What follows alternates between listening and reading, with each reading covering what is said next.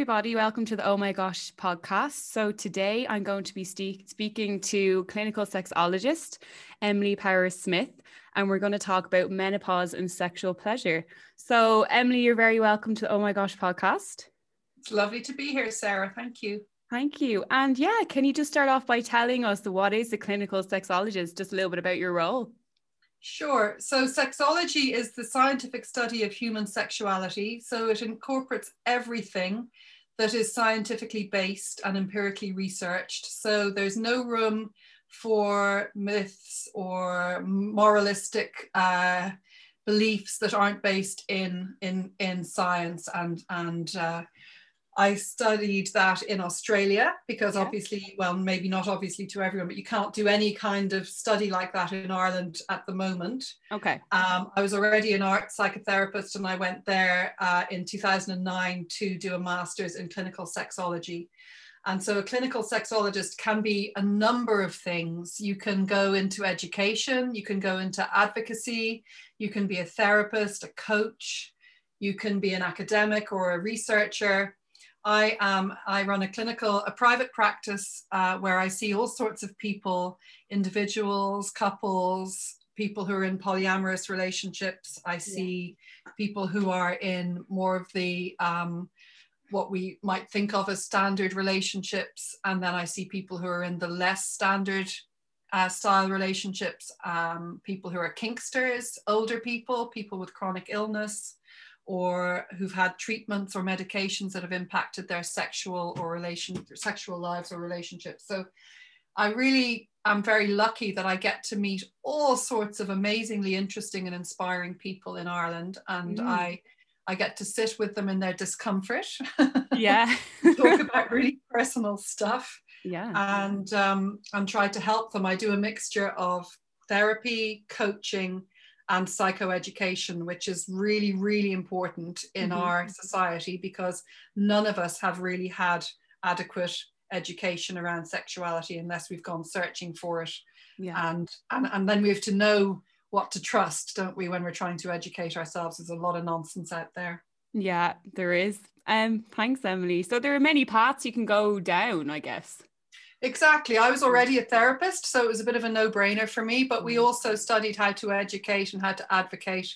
And obviously it was an academic course, so there was that. So yeah, I kind of slid back into, and the reason I did it was because I was having my own therapy and being a therapist, and I realized that the sexual component of my own life was getting kind of sidelined in therapy. The therapists I was going to, they weren't really able to go there with me, and then I wasn't able to go there with my own clients because I just didn't have the confidence to do that, or the training I felt to do that. So it just felt like I wanted to provide a better holistic service to my clients, but then I loved it so much that that's actually all I specialize in now is sexuality and relationships. Okay, brilliant. I feel like it's very inclusive of all.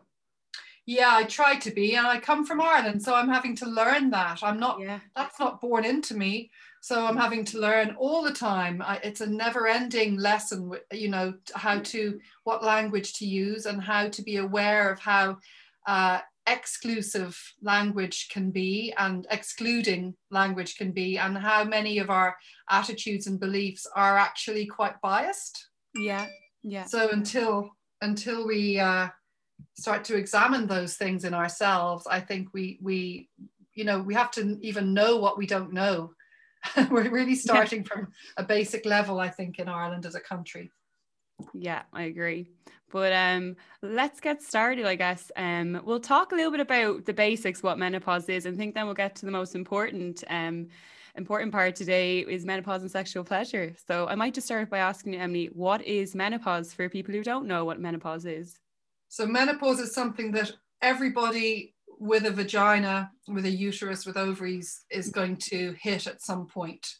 And it literally means the end of your monthly cycle. Menopause is the last period that a person has, and it's usually judged, they usually don't count you as having had menopause until you haven't had a period for 12 months. That's the clinical kind of definition of it.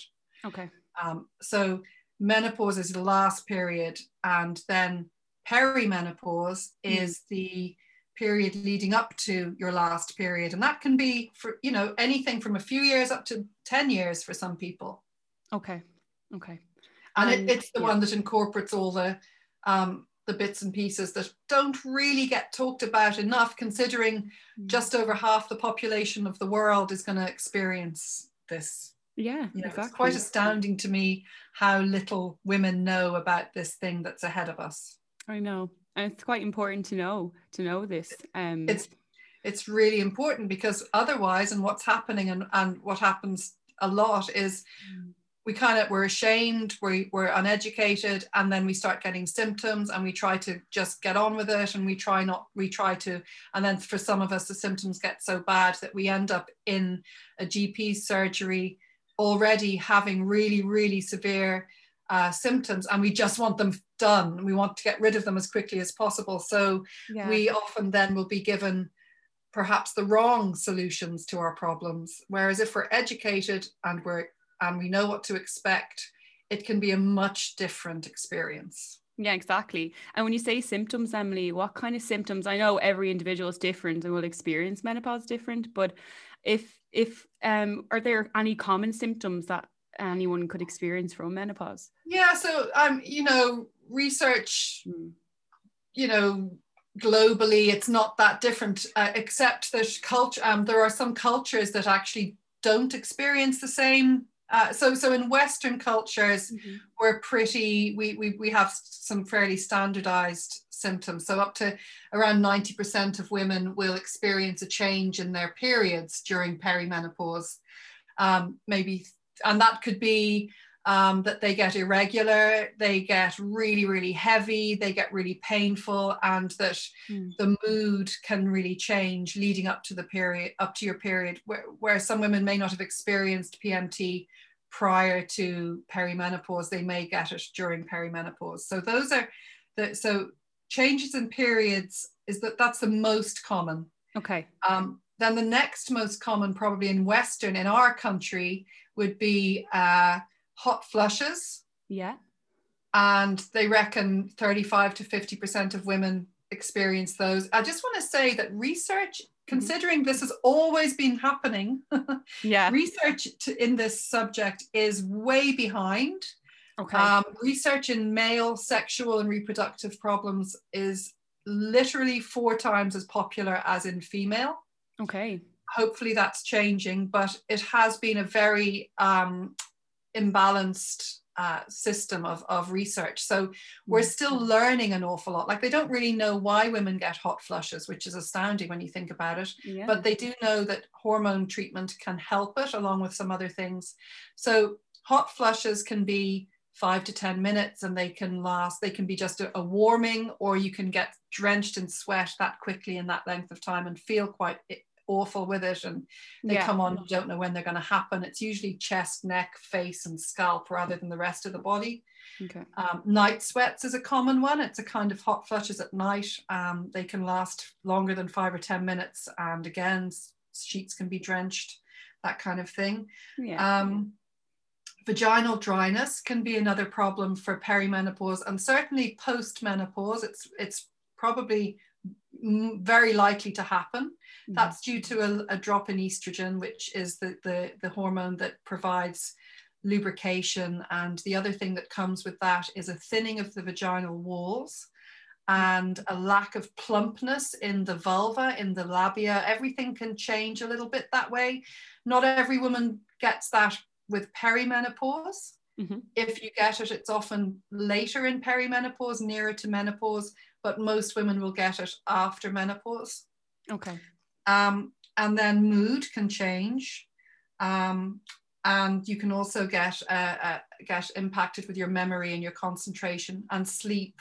But they're connected. They don't know that that's specifically hormone issues that causes the mood changes, or if it's how you cope with the symptoms of perimenopause. So if you're not sleeping, it's likely your mood is going to go down and your concentration's not going to be as good.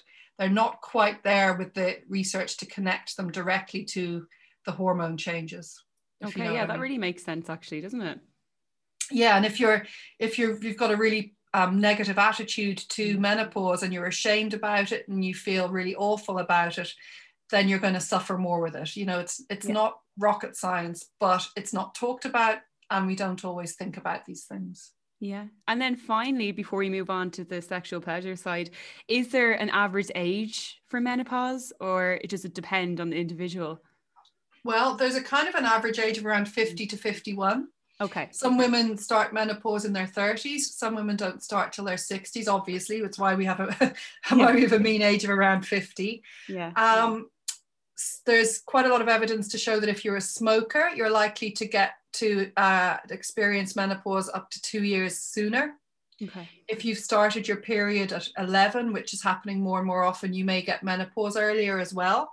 It's just that your whole reproductive cycle is just earlier.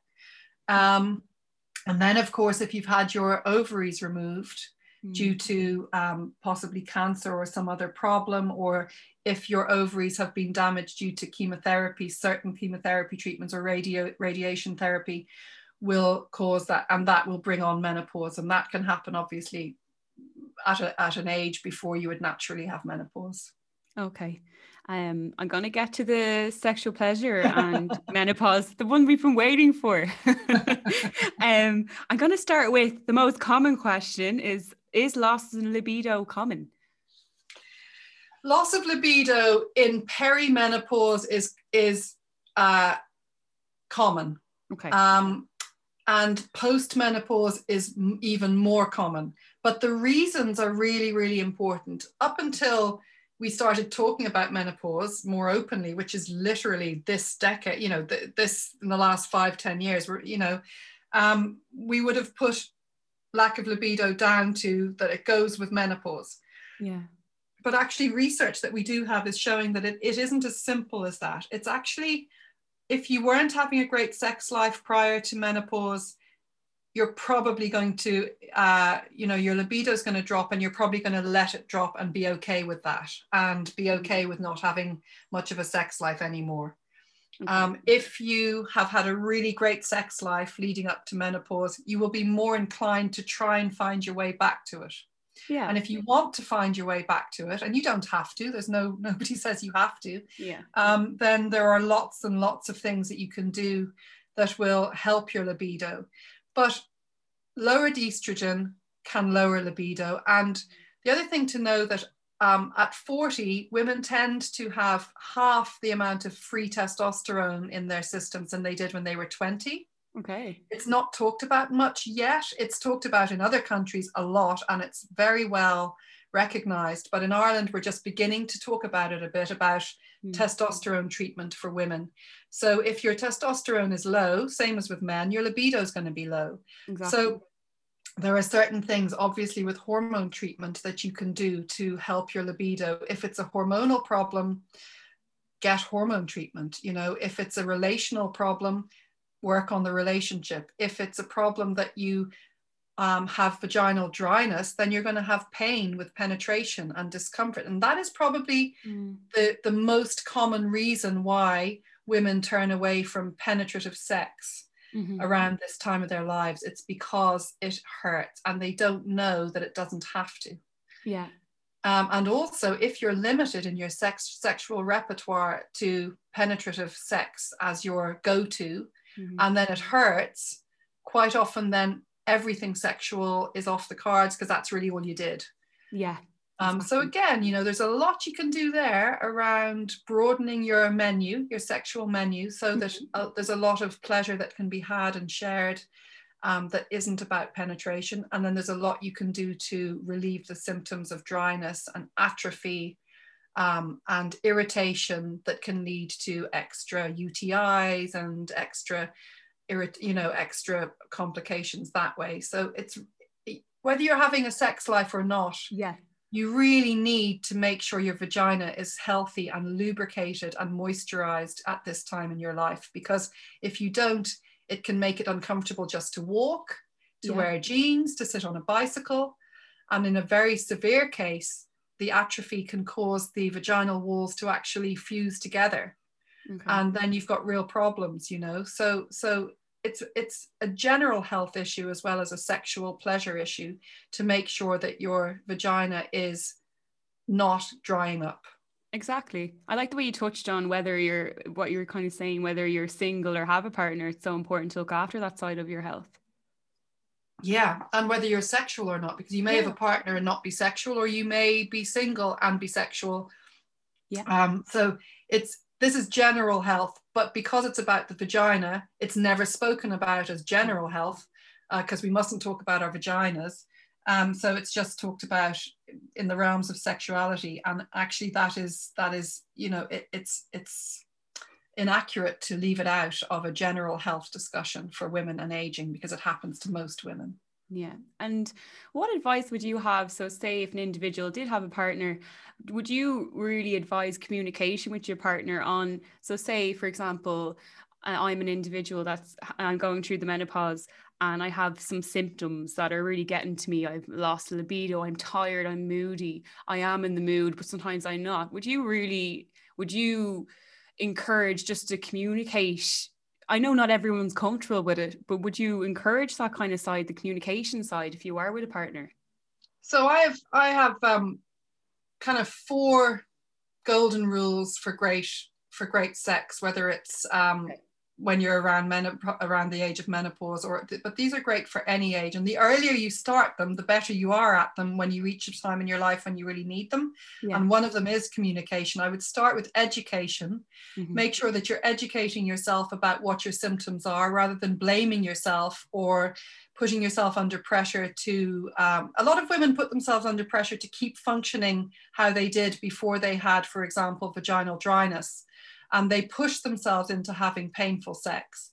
Okay. And it gets worse and worse, and they want to do it less and less. So first off, educate yourself. Go to websites that are reliable. And actually, I know that in your newsletter, you've pointed to a podcast or an Instagram thing I did with the Wellness Warrior. Yeah. And she's wonderful, and she will give you proper information, and she's Irish. It's within an Irish cultural context, and she really knows her stuff around diet and nutrition, and she talks about the sexual side of things as well. And I have done a bit of work with her. And there's another woman called whose name on Instagram is my menopausal vagina. Yeah, she's excellent as well to get the more of the clinical and medical and treatment side of things from someone who's been through menopause, has really researched it, advocates for it, and knows her stuff.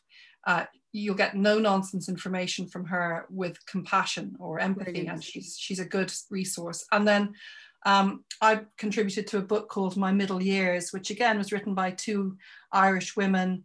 And it covers everything to do with middle stage of our lives and menopause. And so educate yourself well. Yeah. And then I would suggest that you make sure that you've got good lubrication. Again, this is for any age, because if you're young and you're on a contraceptive pill, for example, it can really impact your ability to naturally lubricate. If you take antihistamines, that can dry up your mucus glands, which are what causes your lubrication in your vagina, just as it dries up your nose. Mm-hmm. You know, and certain antibiotics and things will cause you to dry up. So, and sometimes we just do anyway because of hormonal fluctuations. So a really good lube. Please avoid KY jelly. Please avoid things that have perfumes that heat you up or cool you down, or that taste, because they're going to have chemicals and probably sugars in them that can really irritate a vagina that might already be a little bit irritated. I would go something organic. I love Yes Organic Lube. They also do a vaginal moisturizer, which you use every night or every day, whether you're sexual or not, and you use it inside your vagina just to keep yourself nice and moist. Mm-hmm. But always with sexual play and any touch on your very, very delicate vulva skin and your very delicate vaginal skin, I cannot recommend a good lube more. Every woman should have it with them at all times, because you never know when you're going to need it. And the next thing then would be masturbation. I go education, lubrication, masturbation, communication, because they all kind of rhyme, or, you know, they all sound the same. But when it comes to masturbation, I would suggest you approaching it from more of an angle of self-love, which is something that's quite new to most people, to really learn how to appreciate your body. You don't have to appreciate how it looks if you can't, but you can appreciate how the pleasure you can get from it being touched. There's different ways to appreciate our bodies. And I would talk to women a lot about slowing down and giving themselves half an hour a few times a week where they can just shut the door and just be gentle with themselves and focus on pleasure, not on orgasm, not on getting turned on, but just on giving themselves pleasure. And it's the place to start, and then building towards more sexual arousal if that's where they want to go. But a self-love program really, really helps you to know your body and know what to tell your partner that you enjoy, because we change. Doesn't matter what age we are, how we like to be touched changes from year to year. So we need to keep up to date on it, rather than thinking, oh God, I can't orgasm. Well, you probably can. You probably just need a different approach now. Exactly. And certainly around menopause, that's really important. Okay, I really like them tips. And then sorry, just to say on that as well, women as we reach sort of menopause, and certainly afterwards, but even, sort of mid-30s onwards, we start to need longer to get aroused and longer to orgasm. It's perfectly natural for that to happen. We don't have the same arousal cycle as men, but that's the only cycle we have to compare to. So we try to hurry up and have our orgasms neatly within the time frame that our male partners have orgasms, if we are heterosexual and in that kind of relationship. It's incorrect. It's like apples and oranges. We need longer. That's just the way it is. There's nothing wrong with us. And if our partners are telling us that there is, they are not educated. And if we're telling ourselves that we are taking too long, we need to look at that. And that's why being on our own without the pressure of hurrying up is a gift. Okay. And then finally, once you've educated yourself, once you're well lubricated, and once you know what feels good in your own body, you're ready to communicate with your partner. And you're ready to say, look, I've changed. That's what happens to women. I know this because I've educated myself and I'm confident. So I need to teach you how I like to be intimate now. And it will probably start non-sexually for most women, as in spending time with their partner, feeling interesting, feeling desired in a non-sexual way, and then building towards the intimate. Okay. I think that was really good advice. So thank you, Emily. And I think I want to just finish off the podcast on a final note, on a positive note. What are, in your opinion, the positive sides to menopause? Because I think sometimes it can be pictured like a kind of negative experience or something. But there's always positives to things. And I just wanted to see, do you have any positive sides? Did you have any advice or any positive sides to it? Absolutely. Well, a lot of women love when they stop having periods. Yeah. A lot of women love when they stop having to worry about pregnancy, because you can get pregnant when you're perimenopausal, and that's something a lot of women, there's often a late baby. When women think their periods have gone off track and they're in perimenopause, they think, oh, well, that means I'm probably not fertile, and that's really not the case for a lot of women. So no pregnancy risks. And then, physically and psychologically, if you want, there's a huge potential to reinvent yourself. There's a huge potential to get to know yourself now. Maybe you've never had time to do that your whole life, and this is a time when you can, to make changes that actually fit with the woman you are now. We are often a lot less worried about what people think and a lot more comfortable with ourselves anyway as we reach this sort of age. So it's a great time for that, to accept ourselves, accept our lumps and our bumps and our wobbly bits in a way that we may not have been able to before. We may want to start new things, and from the self-loving perspective, it's a really gorgeous time to begin a love affair with ourselves, with music, with reading, with erotica, with, taking something up that's creative that we always wanted to do. We tend at this age to be heading towards having a little bit more time. It coincides with menopause, which you may be finishing sort of early to mid to late 50s. Yeah. Well, Emily, thanks so much for speaking to me today, and I will leave all your details below for all the listeners. And I feel very positive after this conversation. I'm glad to hear it. Thank you, Sarah. Thank you so much for letting me have a chance to speak. It's so important that we are a little bit better armed to face into this thing that doesn't have to be a dreadful thing. You know, the more we talk about it, the more normal it is, the less shame we carry about it, and the less we have to worry about it. Exactly. Thanks, Emily. Talk. Thanks a million.